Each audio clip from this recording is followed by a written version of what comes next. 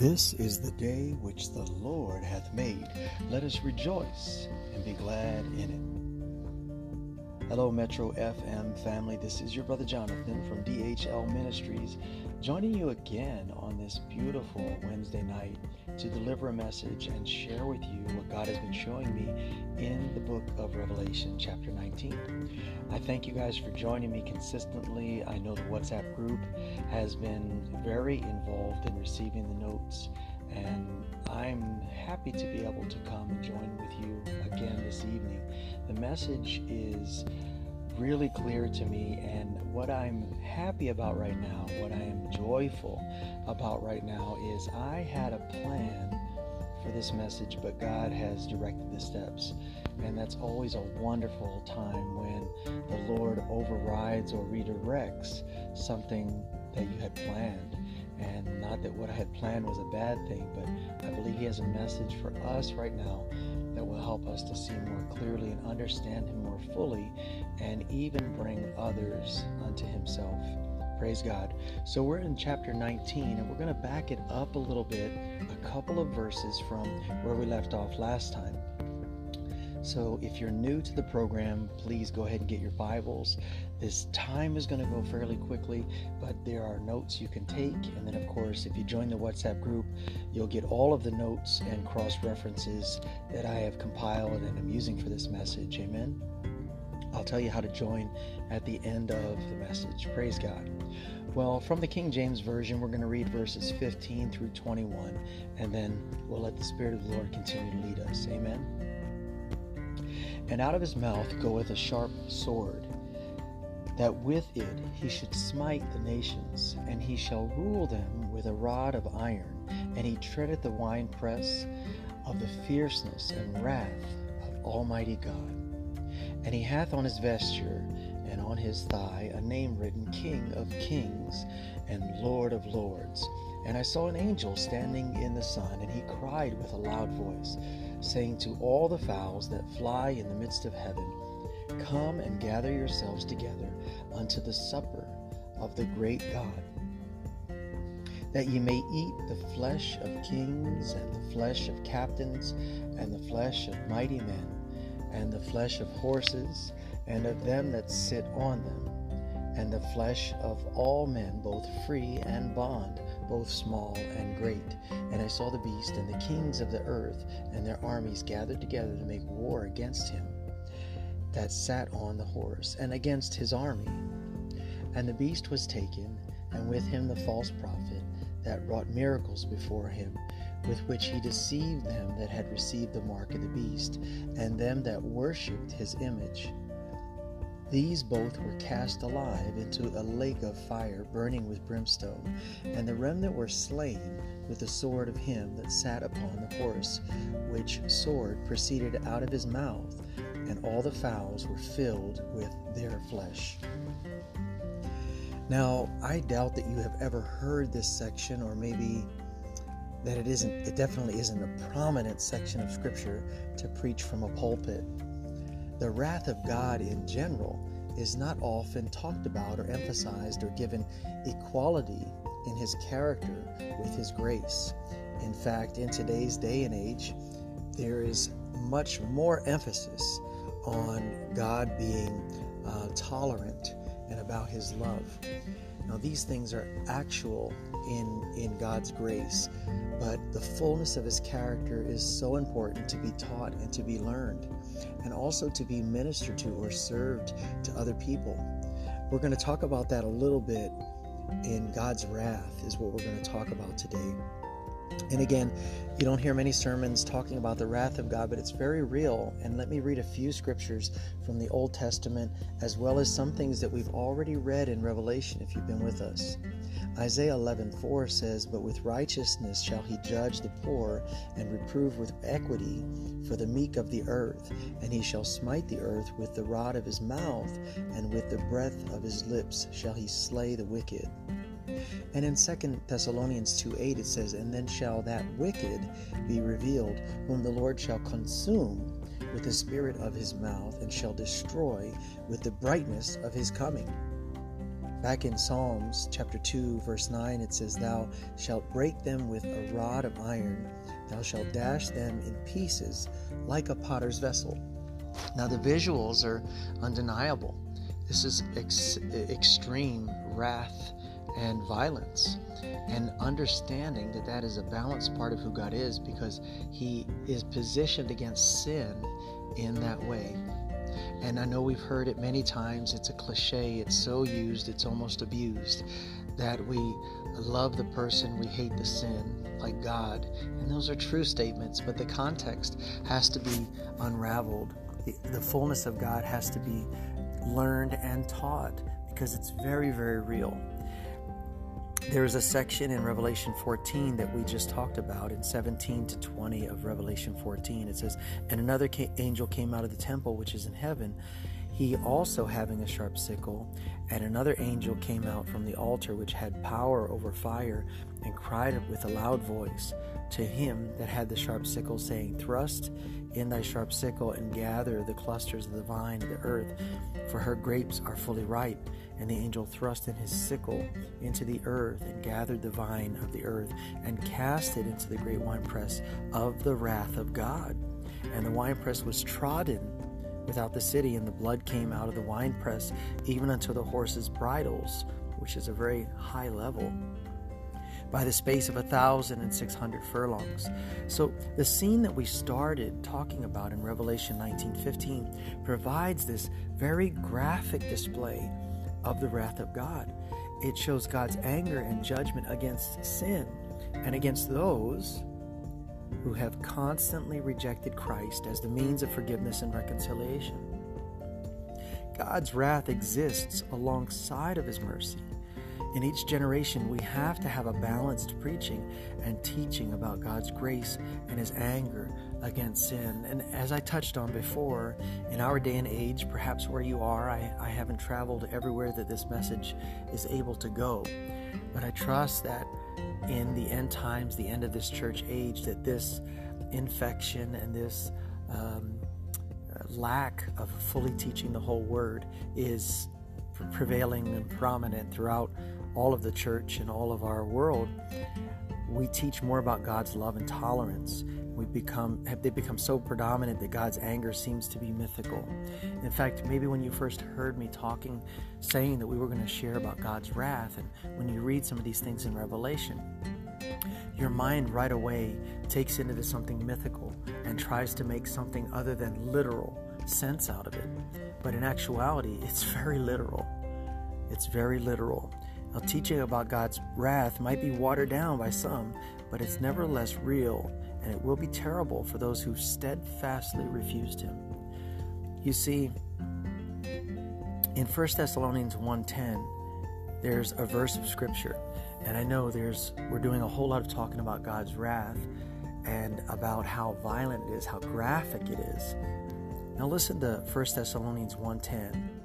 "And to wait for his Son from heaven, whom he raised from the dead, even Jesus, which delivered us from the wrath to come." The Amplified expounds upon that in a very respectful and integral way. It says, "And how you look forward to and await the coming of his Son from heaven, whom he raised from the dead, Jesus, who personally rescues and delivers us out of and from the wrath, the bringing punishment, which is coming upon it's impenitent, upon the impenitent, and draws us to himself, investing us with all the privileges and rewards of a new life in Christ the Messiah."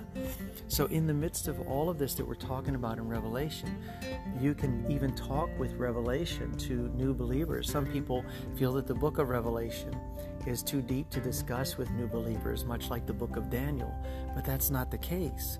All of these things are in layers, but the consistency of God's character is here as well. And you can use and share the book of Revelation to talk and demonstrate God's wrath is very real. It's coming.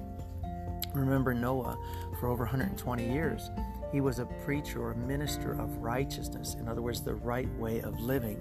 And he was building that ark in a place where there was no ocean. They knew of no rain. He was criticized, I'm sure, scorned the whole time because of the rebellious spirit that was consuming mankind. And so discussing the wrath of God and not diluting it, but sharing it from the Word of God with love, but allowing the power of the Spirit of God to preach that to people is really, really important, because the Spirit of God Himself will bring about the atmosphere of conviction and the pivotal moment of choice. He will present the moment of decision to whomever you're sharing this with. It's very real. Unless people understand the wrath of God and that it's very real, why would they look for a safe haven? I'm sure Noah was sharing a lot of information about the waters that were to come, and that was foreign to the people there. But there were people who had ears that hear, but still sided with the large group that was swaying against Noah and his family. But in commitment and demonstration and in consistency, Noah was a preacher of righteousness. He beckoned and called and cried out that people would hear what was being said. And with that same zeal and that same passion, that same awareness of the truth of God, we need to take every opportunity that God gives us. Now, every person is not an opportunity. You feel the Spirit of God lead you. You talk about casual events or world events and see how the Spirit of God brings it around to eternal matters. You talk with a person and they can sense your character or His character flowing through you, that you're non-judgmental, that you're loving and caring, that you turn the other cheek when you're spitefully used and things are done wrong against you, and there becomes a distinction between you and other people, and people want that peace. They want that discernment. They want that refrain. They want that spirit of self-control, and they will inquire about what you have. So think about that. Those of us who have accepted Christ have been saved from that wrath. We are brought in by the blood of the Lamb and protected, much like in the days when Moses was told to put the blood over the doorposts of the houses, and everyone in that house would be saved because of that obedience to what God had said from the angel of death. Everyone in that household was saved. Now, the ark that we're preaching today is the ark of Jesus Christ. We have to enter into Him, enter into His life, abiding in Him. But we have to know or hear that the doom is imminent. It's not if, it's not a theory, it's actual. And so, as we're going through Revelation, I would like you to see the beginning and the end. The church I'm blessed to be able to attend now is called Calvary Chapel Church. They're all around the world, so if you have a Calvary Chapel Church, please engage. They're very consistent in their teaching and in their discipleship, very genuine, very real. And so look into those churches in your local area. We're teaching in the services, the pastor is teaching about the book of Genesis line upon line.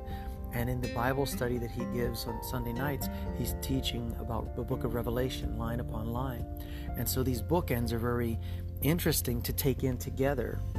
For example, we're seeing the beginning of end of many things as you and I share this survey of the book of Revelation. In Genesis versus Revelation. In Genesis, the Son is created. In Revelation, the Son is not needed. In Genesis, Satan is victorious. In Revelation, Satan is defeated. Sin enters the human race, and sin is banished in Revelation. People run and hide from God in Genesis. People are invited to live with God forever in the book of Revelation. People are cursed in Genesis. The curse is removed in Revelation. Tears are shed with sorrow for sin in the beginning, but in the end, no more sin, no more tears or sorrow, praise God. The garden and earth are cursed in Genesis. God's city is glorified in Revelation. The earth is made new. Paradise is lost in Genesis, but paradise is regained in Revelation. People are doomed to death in Genesis, and death is defeated. Believers live forever with God. Hallelujah, in Revelation. This book is worth surveying. A survey is just reading it briefly through, carefully consider what it's saying, and wherever you are, God has blessed you with a Bible, or you can join this WhatsApp group, you will see cross-references. Cross-references are the first integral connectivity between the scripture you're reading and words in that scripture, or the topic of that scripture and other verses of scripture in the Bible. I strongly encourage you to look at those. They're either in the center of your Bible, sometimes they're at the end of the verse, sometimes they're off to the side, but they'll be by each verse. You can write down the verse and then look up the cross-reference and write it down below it, and look how they connect. Look how they correlate. Oftentimes the cross-references will take you to the story that is being referred to. Oftentimes the cross-references will show you consistent use of that word, so that you can see other ways it's applied and you can have a greater meaning. So just the cross-reference system is useful in helping you to become a student of the Word of God, to study the Word. So in like manner with Revelation, look up the verses. Many of them are within Revelation because it's the culmination of events prophesied and the pinnacle expression of the character of God. But look back and reflect. And as you keep reading the Bible every day, 15 minutes a day will get you through the entire Bible in a year. I even encourage you to kick that up a notch and do 15 minutes in the morning and 15 minutes in the evening. You will ingest and expose yourself to the Word of God twice through in a year. And what this will do is it'll hide the Word in your heart. You'll learn to study more, which means looking at the cross-references and considering the sections of Scripture as well as the chapter and the theme of that particular book in the Bible. Little by little, you'll build upon this. You're entering into discipleship. One of the reasons God has allowed for this and made a way for this ministry and other ministries to reach the world through the radio and through Radio Box, who's broadcasting Metro FM's signal throughout the world, is because of the Great Commission to go and make disciples of all nations. A disciple is a disciplined learner of the Word of God, someone who worships God and learns how to hear the Word. In the beginning, you just hear the Word. Faith comes by hearing, and hearing the Word of God, and then reading the Word, and then studying, then memorizing and meditating the Word of God. Your prayers will be more effective and fervent and according to the will of God as you pray the Word of God. And so we are surveying Revelation. We've talked about the wrath of God today, but also, as it says in 1 Thessalonians 1:10, wait for His Son from heaven, whom He raised from the dead, even Jesus, which delivered us from the wrath to come. If you've been listening to this whole message and you're wondering if you are even saved, maybe you grew up in a Christian home but you've never personally accepted Christ as your Lord and Savior. Maybe you've been playing Christian for a long time and people have accepted that because of the amount of years you've been seen at church or what have you. You might even be in leadership. Well, look, go through the ABCs with me right now in the sincerity of your heart. A, admission that you're a sinner. Sin means missing the mark, falling short of the glory of God, what God intended for your life.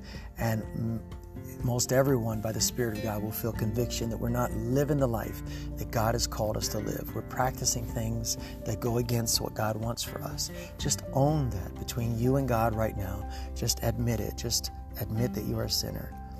B is to believe, but not just intellectually, because many have heard the message and the story of Jesus Christ's life. But believing means to trust and depend upon and rely on, lean on the truth that God made a way where there was no way through His Son, Jesus Christ. As much as you can today, you believe and trust in that right now. And as you learn more about Him, you will believe and trust in Him more. And C, confess. Now, of course, confess your sins to God. You can do that directly.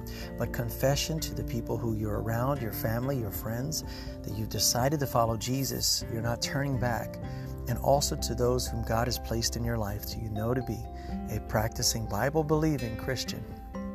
Confess to them the decision you've made so they can surround you in fellowship, cover you with a hedge of protection of prayer, and lead you into discipleship with accountability and encouragement. I hope this has been very informative but impactful to you this evening. Remember, there's a reason God has rerouted the message today to discuss His wrath, but also that message of hope that is in 1 Thessalonians 1:10 and other places. If you want to join the WhatsApp group, all you have to do is call or text to this phone number, 260-97-583-3333. 260-970-6324. It's 260-97583-6324. When I see you join, I'll go ahead and forward the notes again, along with the link for this message after it is aired. May God bless you and keep you and guide you in your walk with Him. I pray in Jesus' name. Amen.